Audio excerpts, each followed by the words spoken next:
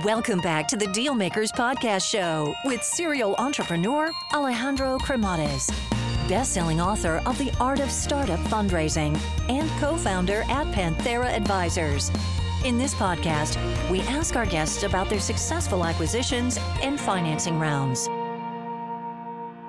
This episode is brought to you by Begin by Zoho CRM. So let's face it, you don't have to use spreadsheets, notepads, reminders, and 10 other apps to manage your customer information like you may be doing today. Whether you're a startup, a small business, or a freelancer, did you know that you can manage your business as effectively as any large corporation? With the current market, it's more critical than ever to retain existing customers while also staying on top of your sales pipeline. And you can do this with your business today by saying no to spreadsheets. Begin supercharges your workflow and helps you engage prospects, manage pipelines, and close deals without skipping a single beat.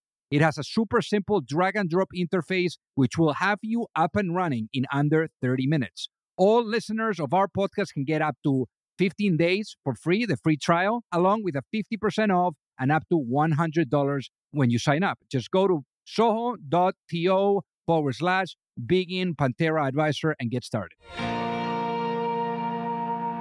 Alrighty, hello everyone and welcome to the Dealmaker Show. So I'm very excited about our guest today. We're going to be talking a lot about building and scaling, and I think that the segment that he's in is quite the right time in history, I would say. So without further ado, let's welcome our guest today, Andreas Thorsheim. Welcome to the show. Well, thank you for having me. So originally born there in Norway, I mean, obviously you had quite the upbringing, quite international. I'm sure that shaped you quite a bit, but give us a little of a walk through memory lane. How was life growing up? I'm a Norwegian and born in the beautiful city of Oslo in Norway. But we left the country when I was 1 year old to live in South Africa. My parents worked in the foreign service, so we felt a bit like joining a circus, moving around and going to different places with their work all the time. So got to experience living in South Africa, Namibia, Geneva in Switzerland, Paris, France, before being of an age to decide on my own location and direction. So very much of an international upbringing, and I think I've heard that there's quite a lot of founders that come from that type of backgrounds, either military families or doctors or other people who move around, because it allows you to have different perspectives than the guys you're growing up with and figuring things a bit out for yourself, being a new kid. And that's maybe not the worst experience to have when you're setting out to challenge the status quo. So I'm very much one of those moving around kids. And how do you think that shaped you? Because moving around, making new friends, uncertainty, I'm sure that served you very well now that you're a founder. Yeah, sure. It's get to be the new kid in class every 3 years, and you start at the bottom of the ladder with everything to prove. And in a way, that's what you're doing when you're starting a company. So you get to you need to toughen up a bit and believe in yourself to do that. And then, of course, it helps to have support around you. So I'm super thankful for my mom and dad and my brother, they've been quite the unit since I was a kid. And I think it's illustrative of what you need as a founder also, right? You need the ground support at home and then friends and family who support you early on, and angels who support you a little bit later on. Those things are essential. That's for sure. Now, for you, I mean, you really got into business. I mean, obviously, that's what you studied too. So, I mean, what was that thing about business that you enjoyed, early on? I'm not sure I was like this business-minded kid, as I remember the last day of high school, I was like, I'm never doing economics. And then a year and a half later, after completing military service, I was in business school. So I don't know what happened there, but I haven't been a guy who's kind of had my direction staked out early on, and I wasn't the guy who had a lemonade stand or my bank account had always a zero in it until I sort of well into my 20s. So I was like not a particularly entrepreneurial, or at least not business minded kid. I was a creative kid. I used to make really cool Halloween disguises and that type of stuff, and insane Lego stuff, but think more of a builder than a businessman early on. So I think uh, me going to business school and studying economics later on, guess wouldn't have been something that would have impressed the 16-year-old me at all, right? That sounded boring, and in a way, it still is. I don't know.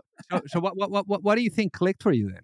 What do you think, was that thing? I mean, you were talking that you went to military service, and then, that kind of like clicked it, and it went to the high gear to go to the London School of Economics and then put it on track, in that direction. But what do you think changed?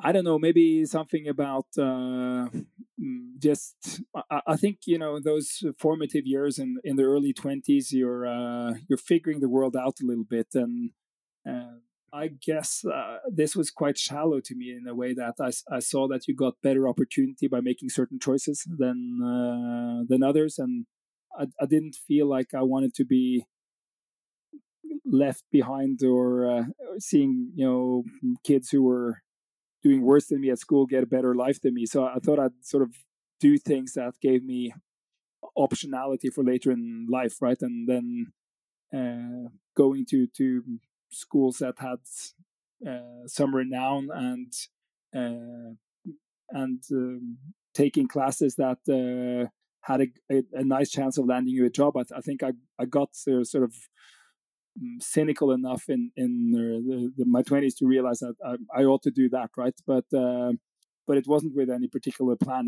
and any time I was given the choice, I always chose things that were more about how society worked and less about balance sheet. I was still very much into the big questions and trying to figure stuff out rather than I guess earn points. But I wanted to earn enough points to not lose optionality, I guess. Yeah. And why in your case going back to Norway, to Oslo? Because here you go to the London School of Economics, and one of the best schools for business in Europe, and there's a lot of people that see that, get to experience the incredible salaries too that you get in London. So why going back home? For love, it's the best reason there is. Right.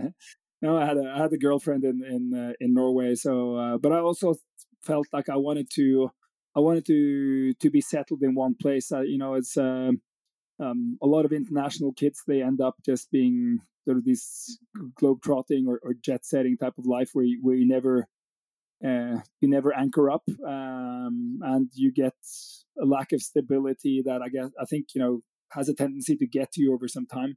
So I wanted to have some stable friends and feel like I could get my roots in the ground somewhere. So to me, it was it's quite intentional to try and set up a life where I'd have friends that I'd chosen and that I could stick together with for more than 3 years. That was something I hadn't had a lot of when I was in my early 20s. So I thought like I really want to be stuck with the same bunch of people for extended period of time. So I think that the home bias was one way to get that about and go back home and get the roots in the ground. I think that was the motivation. So very much the idea to have people around you that would be there for some time. And obviously, in your case, you were for some time in Schibsted, which was the first, real rodeo for you. I mean, there you learned about numbers, you learned about logistics, operations, management, people, everything. So what would you say were your top 3 lessons there if you had to put them together? Yeah, so I joined Schibsted after university, and for those who don't know Schibsted, it's a company that grew out of a family-owned media business, traditional style, coming from Norway, but then turned into an international juggernaut doing online media and online classifieds, first in all of Scandinavia, then all of Europe, and later South America and Asia.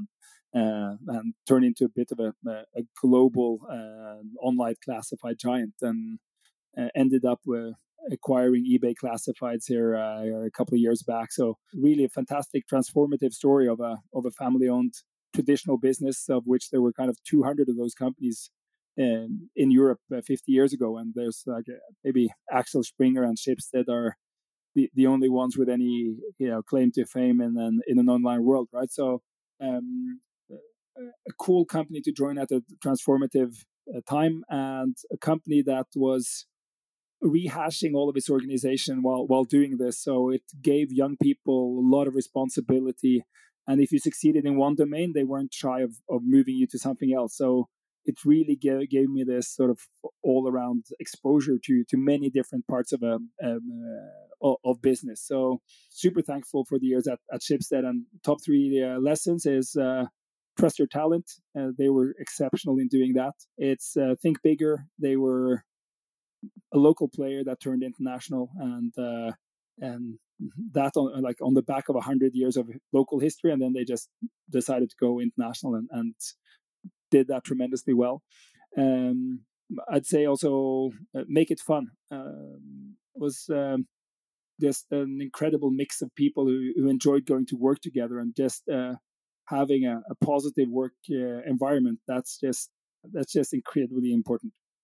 So basically, on your end, right after Schibsted, you go into Opera Software, and Opera Software is literally like the most immediate step, before you go actually at it on your own as an entrepreneur. And it sounds like Schibsted, really shaped you up, to really have that readiness. So what do you think, because as they say, ideas, take time, they are dormant, there's like certain events that really trigger us to push us to really make them happen.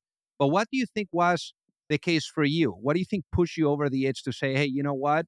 I think it's my time to really get going. I joined Opera Software because I thought it was an exciting technology competing in the most exciting markets in online competition. Right, they're focused on the Indian subcontinent and emerging markets, and creating products for that part of the world was really exciting to me. So I joined there as SVP of products in 2014 or 15, I can't remember, and it was really to be part of a competition where you'd be facing off against the Californian big guys and Chinese tech companies, and signing up for a European company that had been founded 15 years prior to that, and was very much part of the first wave of tech companies coming out of Europe at the .com boom, and I was really excited to join that company. And then to me, it was a learning on how much difference there is between having a good system and having good talent. And Schibsted was a company that was all about the system. Like all kinds of players turned into good players when they played for that club, right? It was, like some football clubs are like that, and some just need to buy the best players, but they don't have a system.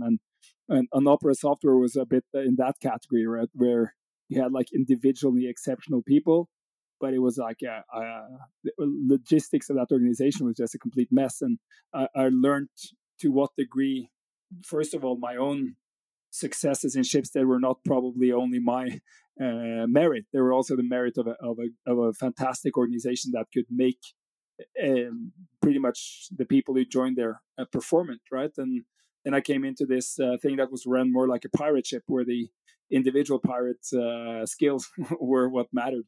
So to me, I got a lot of respect for the untidiness of growth, and like the raw power you need to put into it in order to pull off competing in that type of environment with an organization that still is young and unfinished in terms of its process and system building. So I think it turned me into a rougher type, right? I was like this executive type and a bit of a sort of a golden boy in a company that I'd worked for more than 10 years. And then I came in as a new joiner in a much more raw talent organization. And it kind of, I got it untaught a lot of the things I'd learned in Schibsted. And I think that's important, right? That you don't think you have things figured out. You need a humility when you start as a founder. So I think just it kind of took away some of the snobbishness I had from corporate life and turned me into a much more of a true tech guy, and that was necessary for my eventual journey as a founder. Right? That's for sure. This ad is brought to you by ShipStation. I mean, I remember when I was doing my previous book, it was incredible, like how much of a nightmare, like shipping all those books to everyone, during the launch was really tough. Now, there's this company, it's called ShipStation, that sets you up for growth directly by integrating every shopping cart and storefront so that your products are easier to find, easier to manage, easier to get into the hands of the happy customers. So there's no more limiting your business. You can actually right now maximize your sales and save times with consolidated order management and automated shipping updates for your customers. So ship more and grow with ShipStation. Go to shipstation.com today and sign up with promo code DEALMAKERS to a free 60-day free trial. Start today and get to set up before the biggest shipping season of the year. That's 2 months free. Visit shipstation.com and click the microphone at the top and type in code DEALMAKERS. I got to tell you that, for those of you that are either looking to raise money or you're looking to get your company acquired, you don't have to be alone. There's a lot of psychology that needs to be blended with strategy, with methodology, with process. And it's very hard. And already doing your business alone is super, super difficult. So I remember, back when I was an entrepreneur, I kept really experiencing the challenge of either knowing or finding the right type of access to the right type of investors, or really understanding what was the right type of guidance, that would carry me through the process, whether it was with seeking money or with going through the acquisition. So that gap that I found being an entrepreneur is ultimately what pushed me later on when I met my co-founder at Pantera, Mike Severson, to really put together an advisory firm where we are guiding entrepreneurs and founding teams through the capital raising efforts, whether you are at a seed stage or at a Series A stage, or if you are going through the process of an acquisition and you are in small to mid cap type of cycle. So again, we would help you from guiding you and supporting you from A to C all the way to the end as an extension of your team. And there's no reason for you to do this alone. So with that being said, if you would like to find out more, feel free to send me an email at alejandro@panteraadvisors.com, and we would love to take a look at helping you out.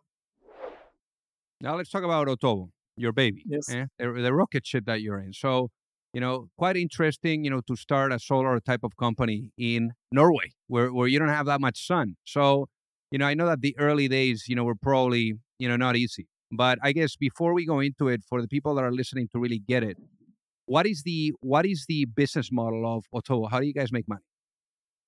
Otovo is a marketplace that combines homeowners on the one side with installers of solar panels and batteries on the other. So for the homeowners, it's an e-commerce experience where you go to an Otovo site in Italy or Spain or France or Poland or wherever you happen to live. We're present in 13 European countries currently. And you input your address. The software will figure out the shape of your house and how many panels will fit there. And then it will ping installers that we have recruited on the back end of the system to figure out their cost, and then present you the cost of putting solar panels on your roof. And you can buy it online just as easy as you buy a shirt or a pair of shoes. Now, in order to do that, you need to know about the installers on the back end, right? So on the supply side of the marketplace, we've recruited about 700 installer companies that are good workmen who have local businesses, typically of installing solar panels and batteries. And then they've gone through a wizard where they input their panel costs and working costs and driving costs and all the other things that go into building a solar system. And once we know those prices and the shape of the house, it's an easy calculus to figure out how many euros it will cost to put 15 or 16 or 17 panels on your roof, so that when you select 17 panels, we can present the price immediately. Now, that price comes up as an auction that gets run in a second online.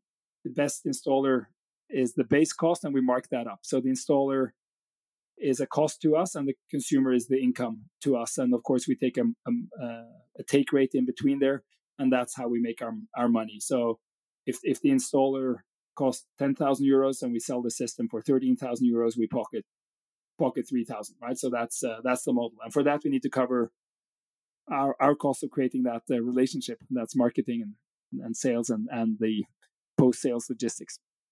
So how do you guys go about product market fit? Because I mean, I'm sure that was not easy being where you're at. No, I can tell you the idea was quite simple, right?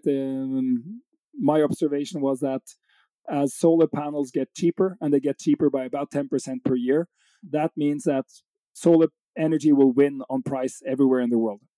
Observation number one. Observation number two is that once the panel becomes cheaper, you can almost imagine a world where the panel is free.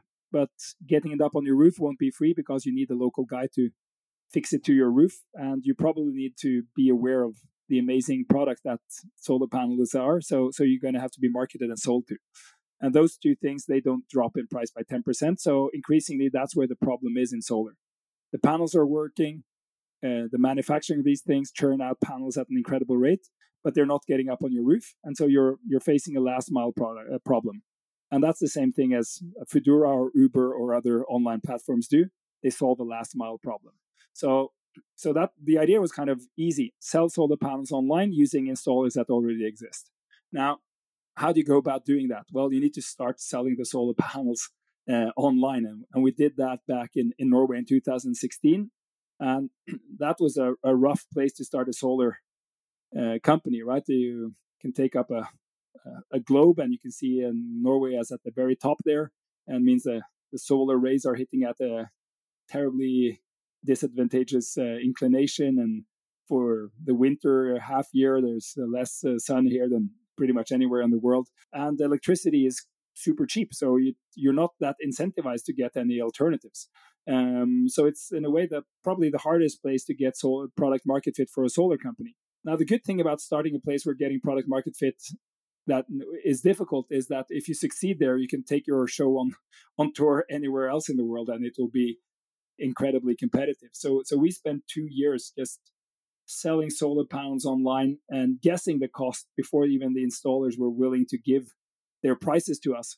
We were just guessing what we could get this installed for later on. And obviously we got into this self-selection bias where every time we miscalculated too cheap, we got the sale. And if we miscalculated too expensive, consumers weren't interested. So we kept selling systems cheap and then having to install them expensive. So we kept losing so much money. I think 1 year we subsidized the Norwegian solar consumer more than the state aid to the sector. So you can you can imagine how we felt in those first 2 years. I have some gray hair, and they're all from back then.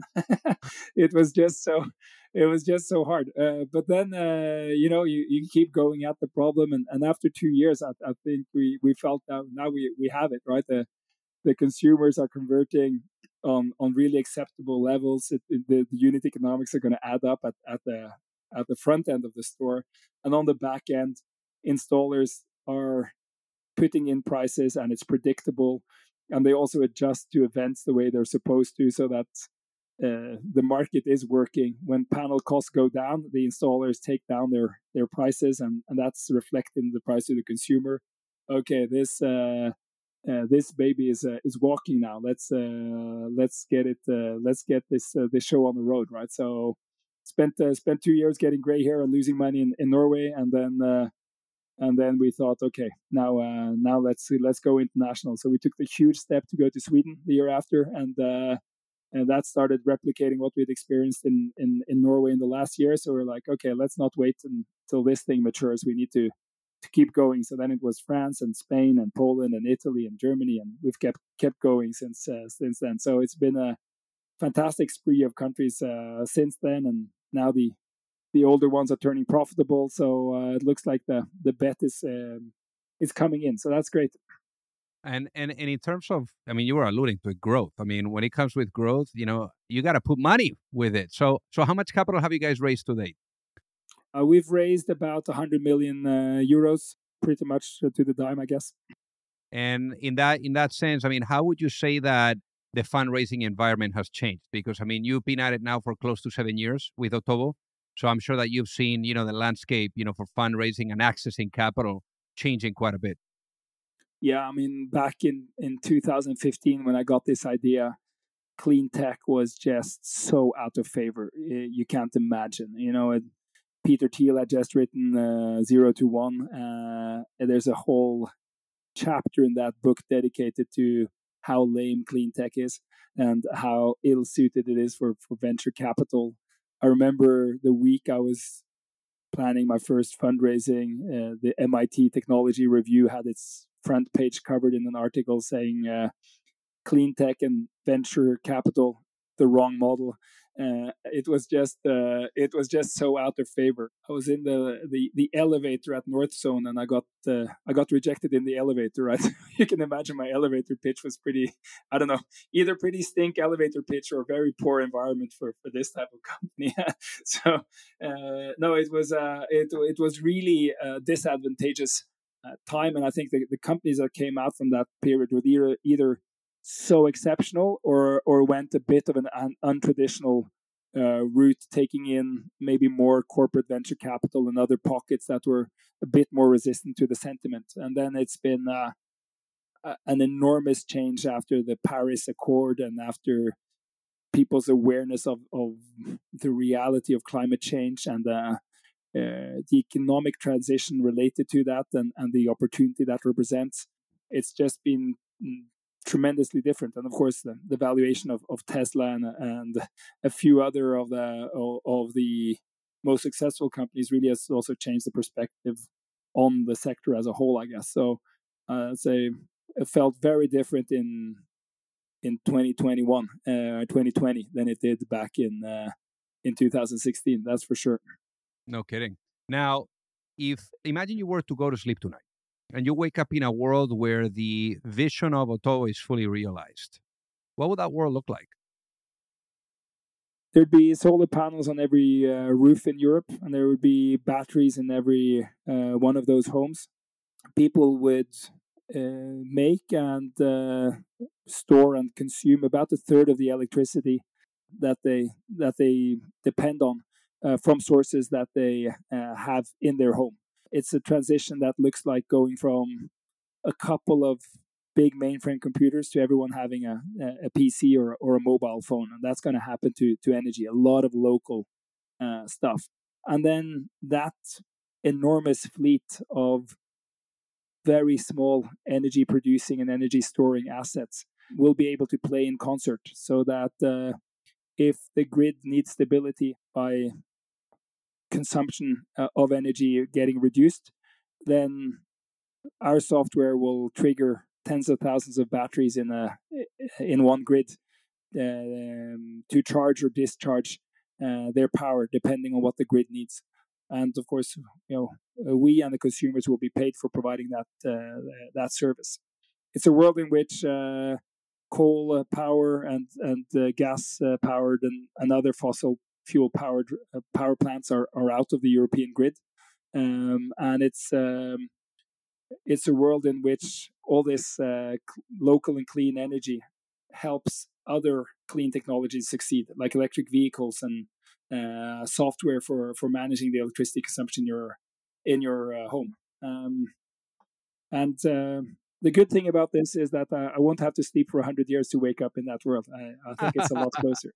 Well, it's coming. I mean, obviously, climate change, people are very conscious of what's going on. So I guess, for the people that are listening, to get an idea on the scope and size of Otovo today, anything that you can share about maybe like number of employees or anything else that you're comfortable with?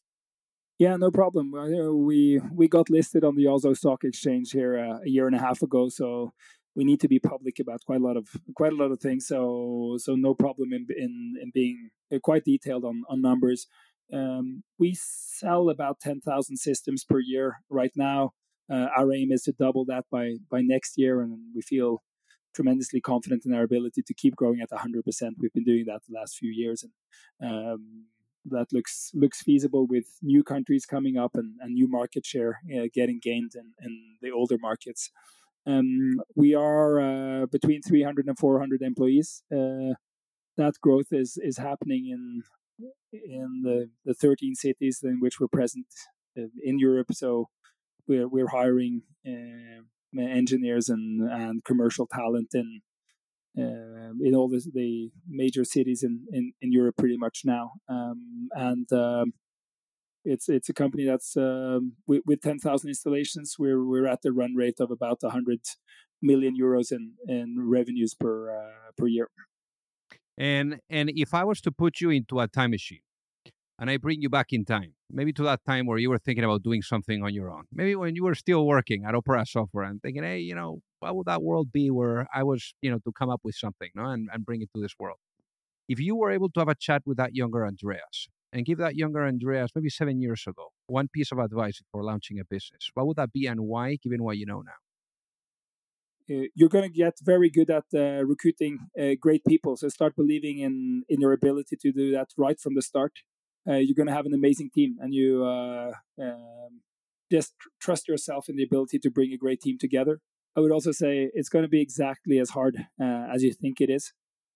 Make sure that everyone around you understands how hard and how long this journey is going to be. To some extent, I think I did, but that would have been good to have some validation on my early thoughts being right, because I had a knot in my stomach. And I guess also I probably should have said to my earlier version of myself, like, don't worry this much, right? If it blows up, I guess it won't be the world. And since I'm coming from the future and having had success, you can trust this is going to go well. I love it.